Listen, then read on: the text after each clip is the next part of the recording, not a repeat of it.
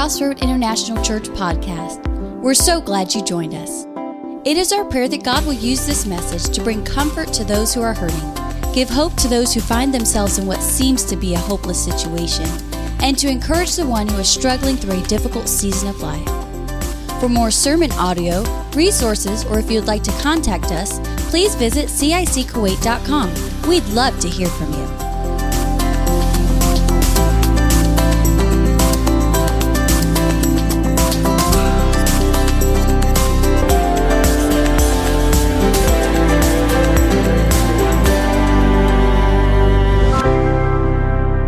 Turn with me, if you would, to the book of Philippians, chapter 3, and we're going to look at verses 12 through 16. The same topic that we talked about on Friday, Christian maturity, but from a little different perspective, different scriptures.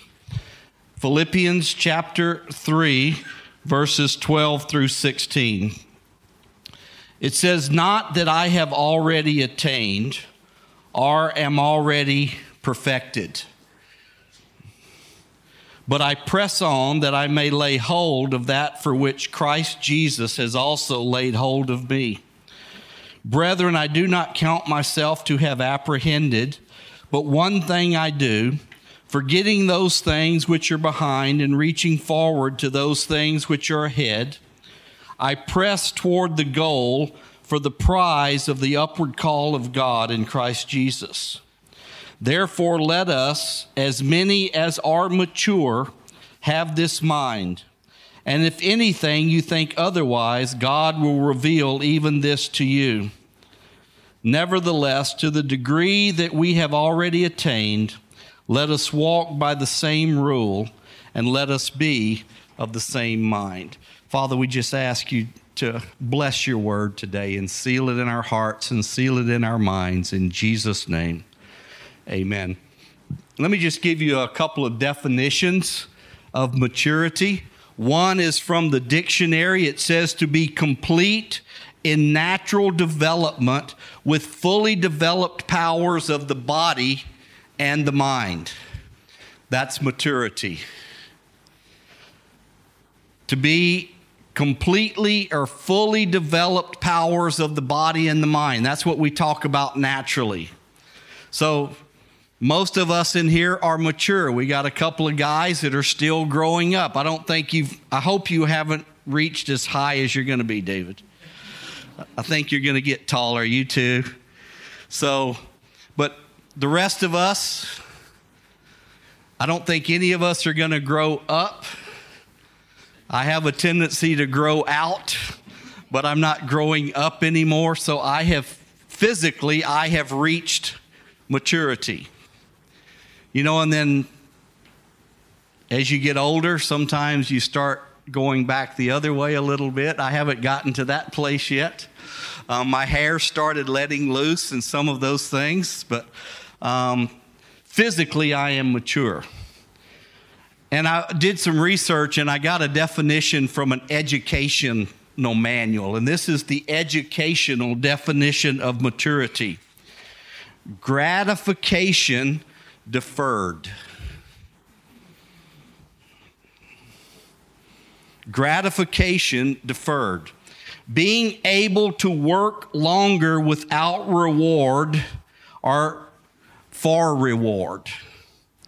Your gratification or your sense of pleasure is deferred so that you can get the job done. That is a definition of maturity.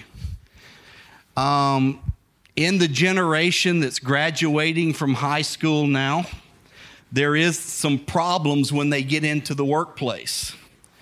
Because I don't know in the countries you're from, but in the U.S., even in sports teams for the little guys, nobody loses.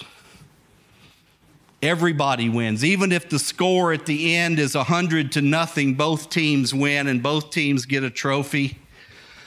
In schools, a lot of times, the students are always, regardless of how good they do or how bad they do, everybody's promoted. Everything's good. It's always handed to you. They have a lot of problems at schools. I know it doesn't happen here, Probably never happens in a Kuwait school that the parents come and really put pressure on the teacher to give their students better grades. But you have that happen a lot in the States. I even had a manager tell me one time that he had a young man coming in for an interview, and his mother called and says, "Can I do the interview for my son for the job?" No gratification deferred. It's everything's handed to you. Then they get into the real world in the workplace, and mama's not there to help them. Everything's not handed to them on a silver platter, and they have trouble. So those are just a couple of secular definitions, but what does the Bible say about maturity? 1 Corinthians chapter 2, verses 6 through 8.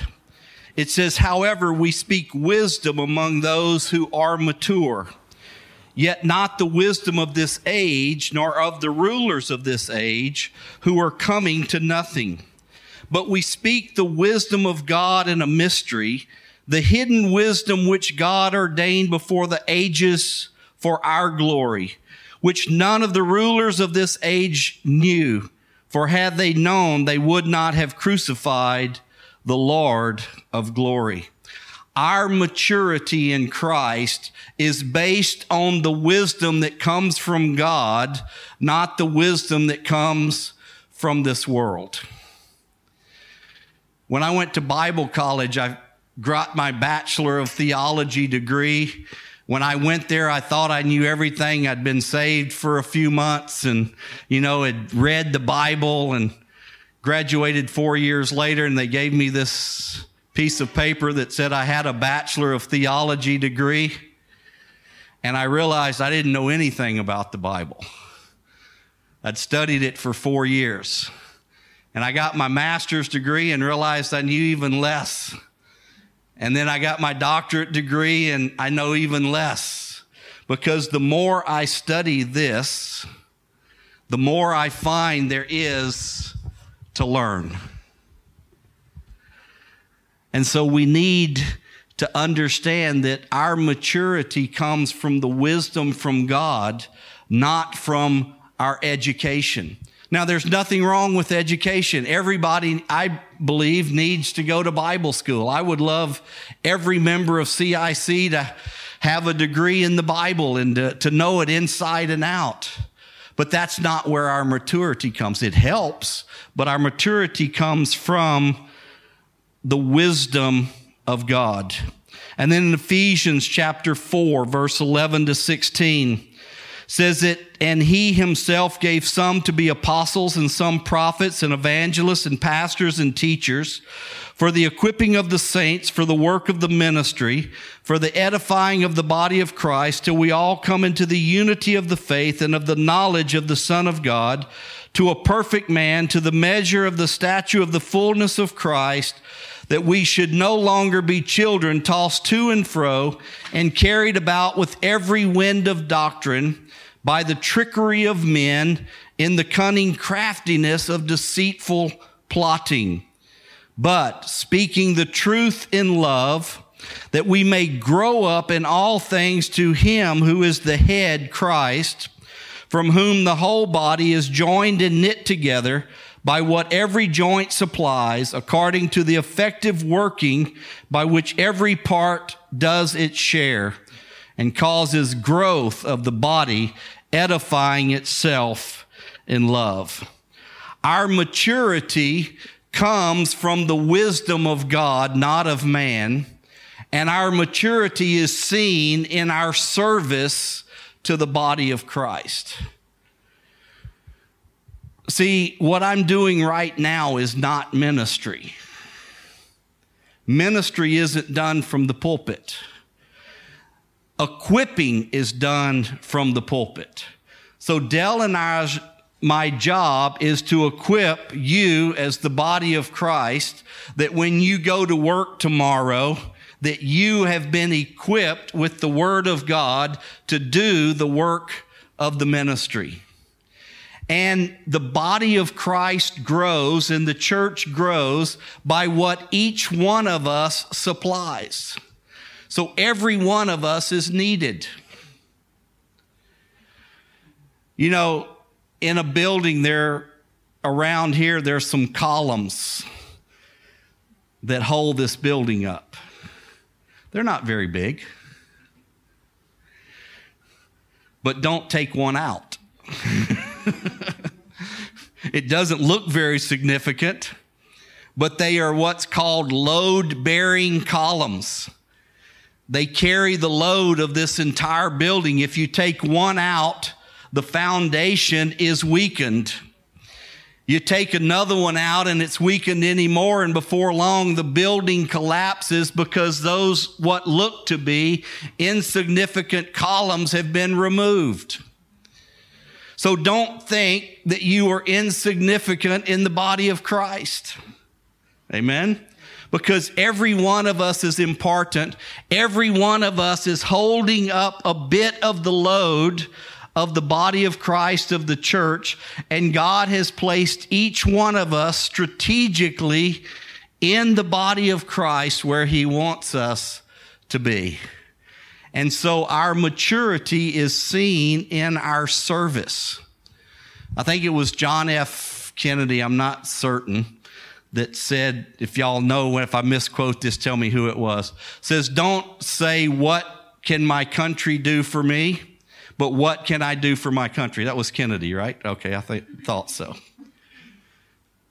So when we come to church, our question needs to be, what can I do to serve the body of Christ at CIC? Not what can CIC do to serve me?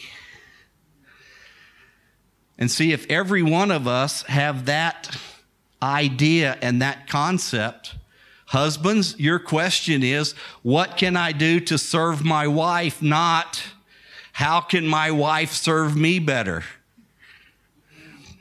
And the ladies said, amen. Listen up real close, Abiel. You've got 18 days left. Okay? And ladies, you ask the question, what can I do to serve my husband? Not how can my husband serve me? And the guys all said, amen. But we show our Christian maturity by the way we serve one another. You know, even in our family, we've got this new little granddaughter. You know, she's 3.5, 4 months old. She can't do anything for herself.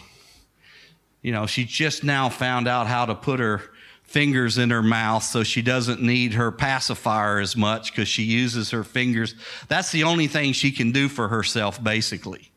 She can't even turn over at this point. You know, somebody has to turn her over. But we have a 12-year-old granddaughter that cooked grilled cheese sandwiches for us for lunch. She can make macaroni and cheese for us. She makes a loaf of bread every day in the bread maker. She has chickens that she takes care of. So she is showing her maturity as a young lady in the family by the way she serves the family. And it's the same way in the body of Christ. So we get our maturity from wisdom, the wisdom of God, and then we show it through our service. And then Acts 20:27, Paul says, for I have not shunned to declare you the whole counsel of God. And then 2 Timothy 3:16, all scripture is given by inspiration of God, and it is profitable for doctrine, for reproof, for correction, for instruction in righteousness, that the man of God may be mature or complete, thoroughly equipped for every good work.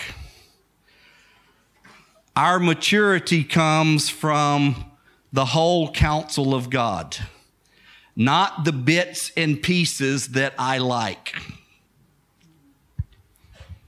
Have you ever read anything in here that convicted you? You ever read anything in here that brings correction to an area of your life? Don't be like the man I heard that read the Bible with a black marker, a black Sharpie, and every scripture he didn't like, he just blacked it out.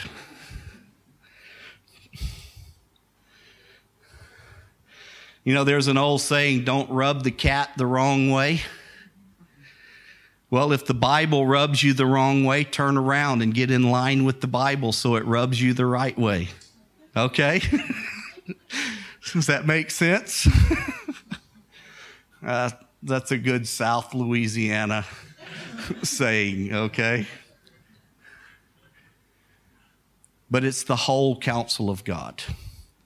I know some churches that are New Testament churches. They don't read the Old Testament. They only read the New Testament. It's the New Covenant. But you don't have the whole counsel of God if you don't start at Genesis chapter 1 and end at Revelation 21.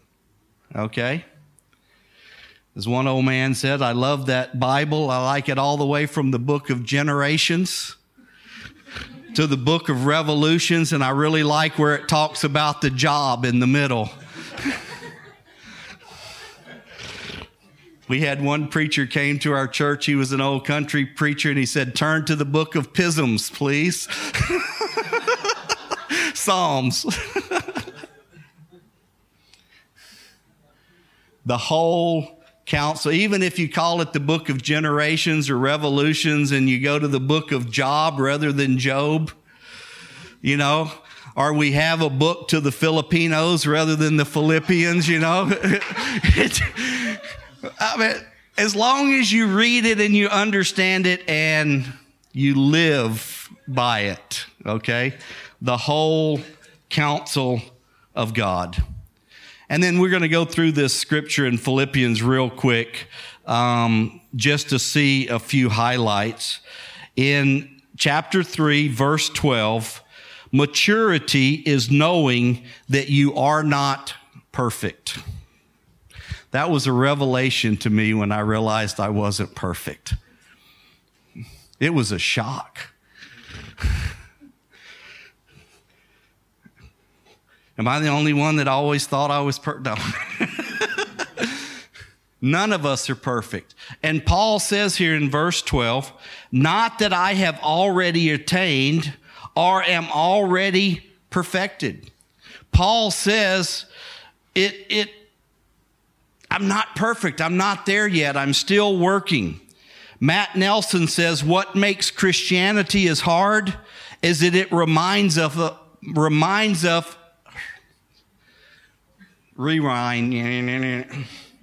Matt Nelson said, what makes Christianity hard is that it reminds us of our imperfections. And Billy Graham said this, I love it. Becoming a Christian is not the end of your problems. It's simply the beginning of facing them. Think about that. Becoming a Christian is not the end of your problems. It is simply the beginning of facing your problems. We must face our character flaws and allow the Holy Spirit to change us. My job is not to change you. My job is to kill you. We may not want that on the tape, Dale. You can edit that.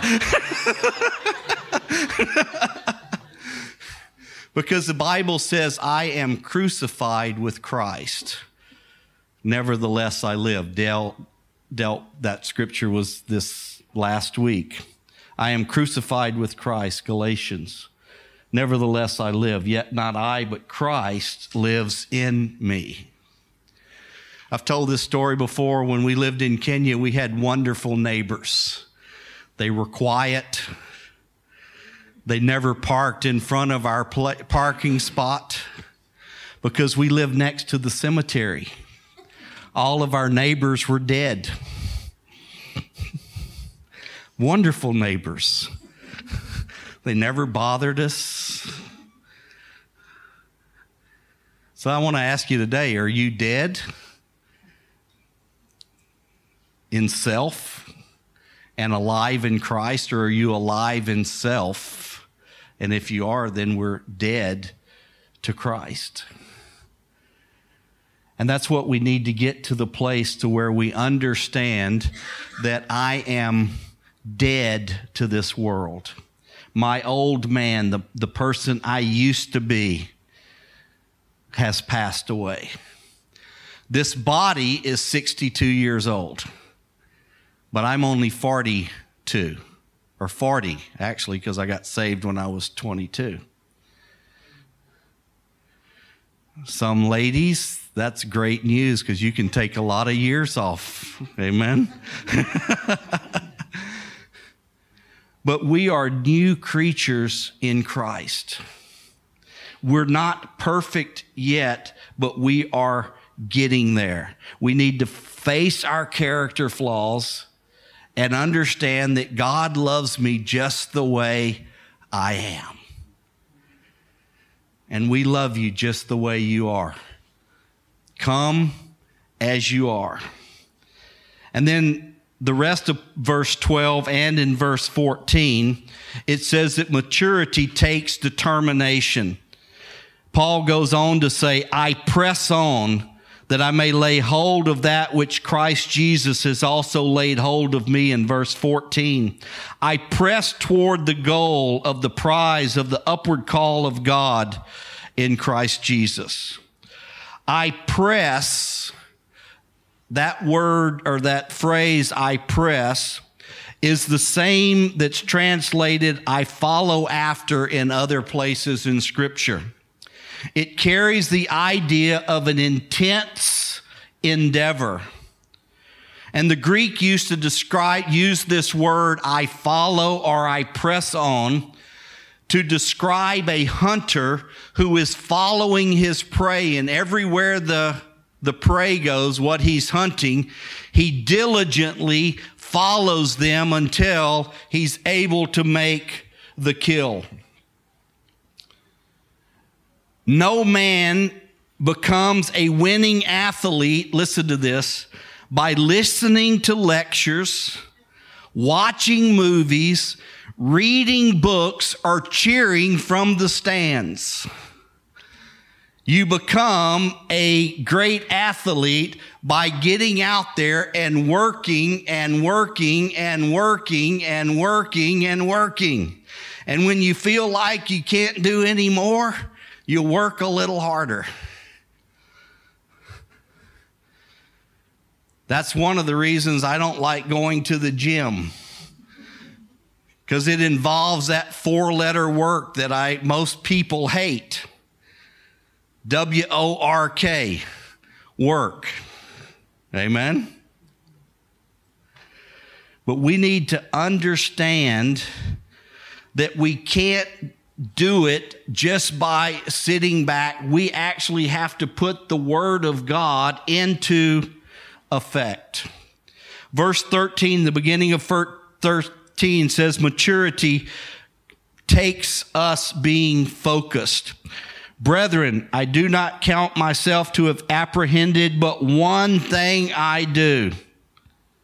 One thing I do.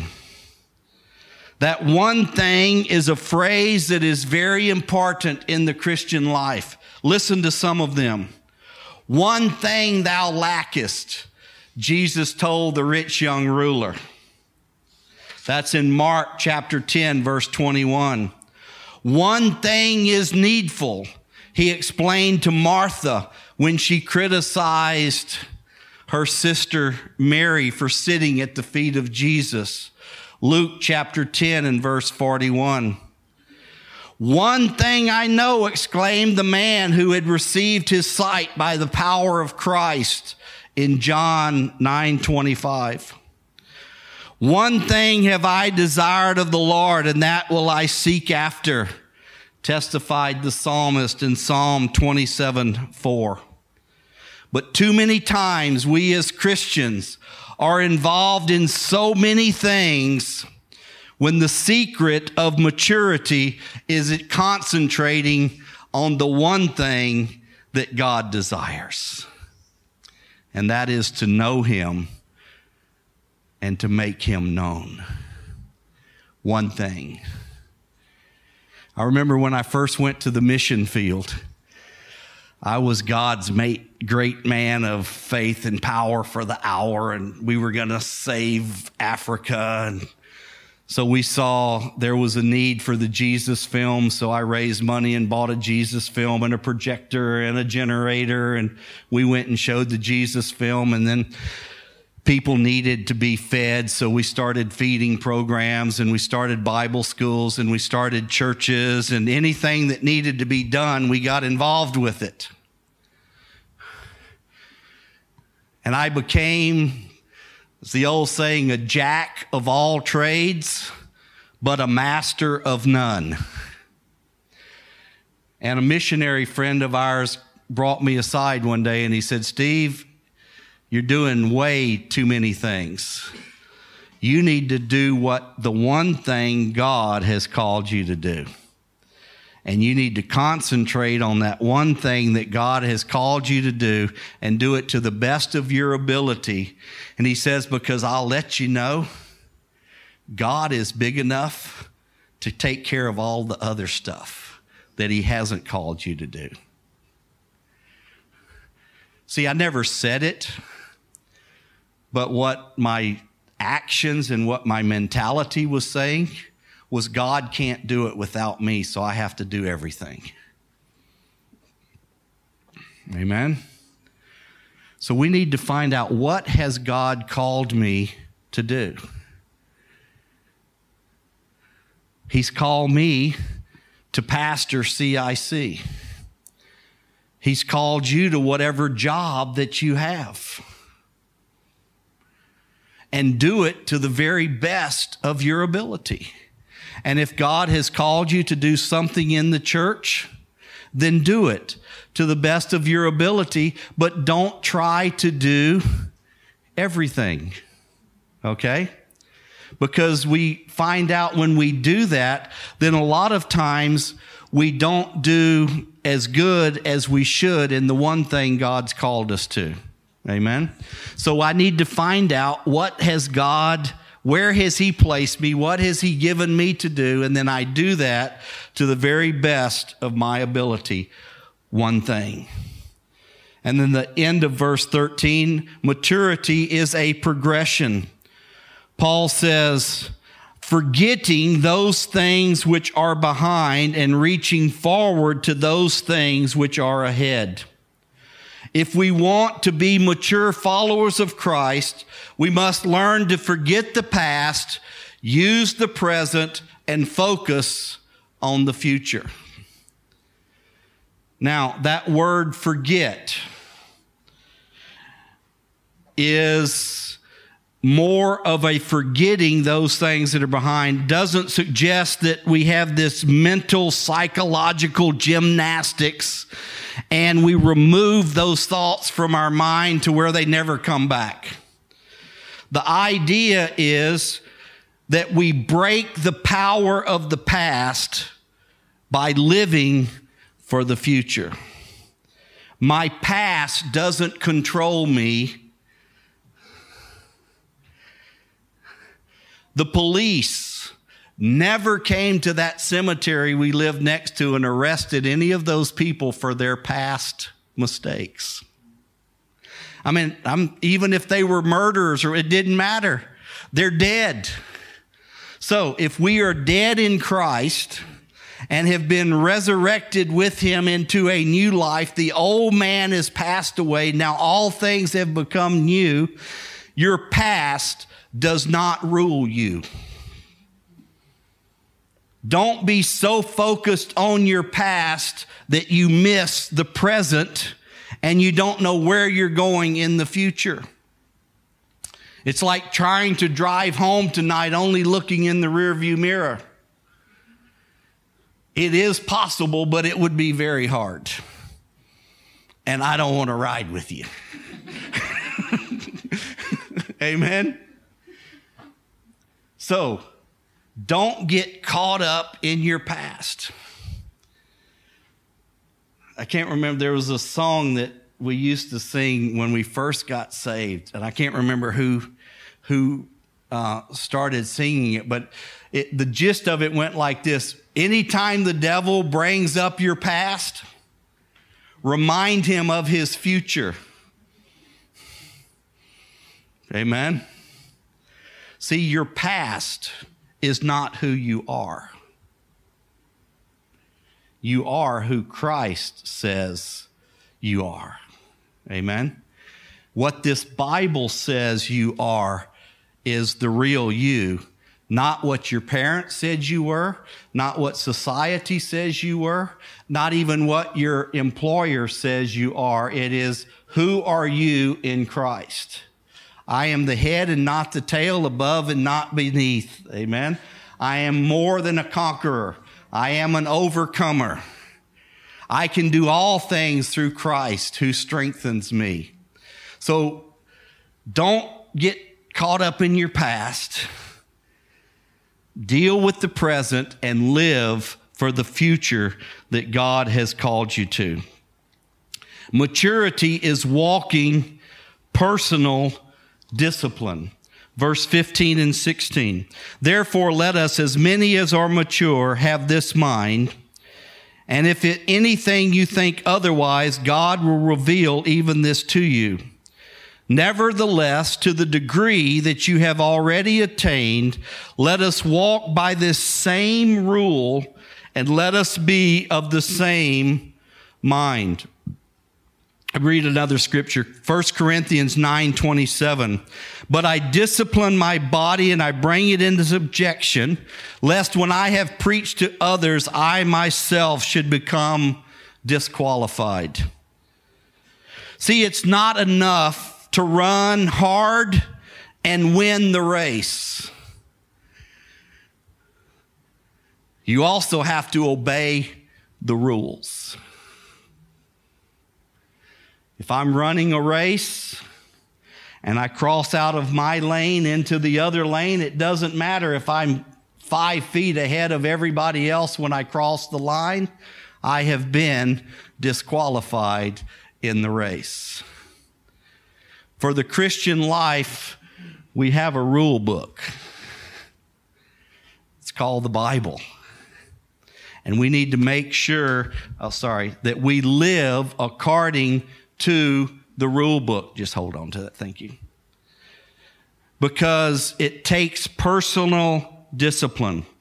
Bible history is filled with people who began the race with great success, but failed at the end because they disregarded God's rules.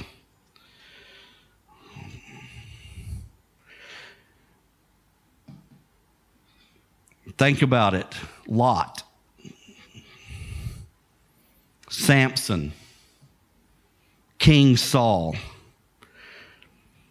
Ananias and Sapphira, just to name a few. Because they broke the rules of God, and God brought judgment upon them. And it can happen to us. So we have to make sure that we play by the rules of what's in the Word. Know what matters and know what does not matter. What is the things that will be of eternal value, and concentrate on those. Some of the other things, it doesn't really matter. And that's our philosophy here. In things that are essential for salvation, we all agree. You can't be saved apart from the blood of Jesus. This is the Word of God. Those types of things, we have to be in agreement. In things non-essential for salvation, we give each other freedom to believe differently. Do I wear long sleeves or short sleeves? Do I come to church in a suit or in shorts? You know, those types of things. Do we only sing hymns or do we sing choruses? Do we sing modern worship songs or do we sing a mix? Do we meet in the basement or do we meet in a penthouse? Okay, all of those things don't really matter for our salvation, so we can have freedom. That's why there's a lot of different churches in Kuwait. because we're not a one-size-fits-all church. Not everybody is comfortable at CIC, and that's okay. But God wants us to know that keep the main thing the main thing. Understand what matters for eternity and what doesn't. And give each other grace. Let me ask you, how many of you need the grace of God in your life? Amen.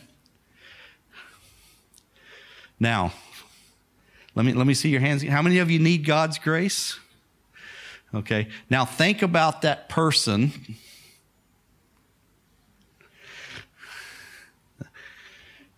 that really bugs you. That one that when you see them, you just want to walk across the street to the other side and not even say hi to them or be around them. You know, you've got to go shopping and you walk in Lulu's and there they are, and you turn around and you go home because you don't want to see them. Now, if you need God's grace in your life, they need your grace in their life. Amen. Christian maturity. Whoa. Tearing everything up tonight. Are we mature in Christ? Or are we still babes in Christ? Our pastor, when we were in Bible school, preached a wonderful message called Bearded Babies. He said it's really cute when you give a little baby a bottle, but when you have to part the whiskers in their beard to get the nipple in, it's not so cute anymore. But how many Christians do we have like that? They've been in the church for years and years and years, but they're still on the milk of the word and they haven't grown to eat the meat of the word. We need to grow up in Christ and have and walk in Christian maturity. Let's pray. Father, we just come to you and we thank you for your word. Father, we thank you that your word is alive and powerful and it's sharper than a two-edged sword. That, Father, your word divides between the thoughts and the intents of our heart. Father, we just ask that tonight by your word, help us to look in your word like we look in a mirror in the morning and to see those things in our lives that need to change. And Father, we thank you that by your Holy Spirit that you will change them. And Father, help us to fall so in love with your word, the whole counsel of your word from beginning to end and everything in the middle. And that, Father, we live by the rule book of the word of God. And that, Father, we extend grace to everyone that we come in contact with. And Father, I thank you for these men and women that are here tonight. That, Father, you are helping us day by day, week by week, year by year, to grow into the things of Christ. That every day we are more like Jesus than the day before. Father, sometimes it's hard when we hear a word like this because we look at our own imperfections, we look at our own shortcomings. I know, Father, many times as I stand in the pulpit and preach your word, I think about what right do I have to preach your word with the things that I'm dealing with. But Father, help us to know that we know what you've called us to do and we concentrate on that and we do it to the best of our ability. And Father, we just thank you tonight for the comforting Spirit of God that comes alongside of us and helps us when we don't know what to do. And Father, I thank you with every difficulty you give us a way of escape, and we can do all things through Christ who strengthens us. And we thank you for it in Jesus' name. Amen.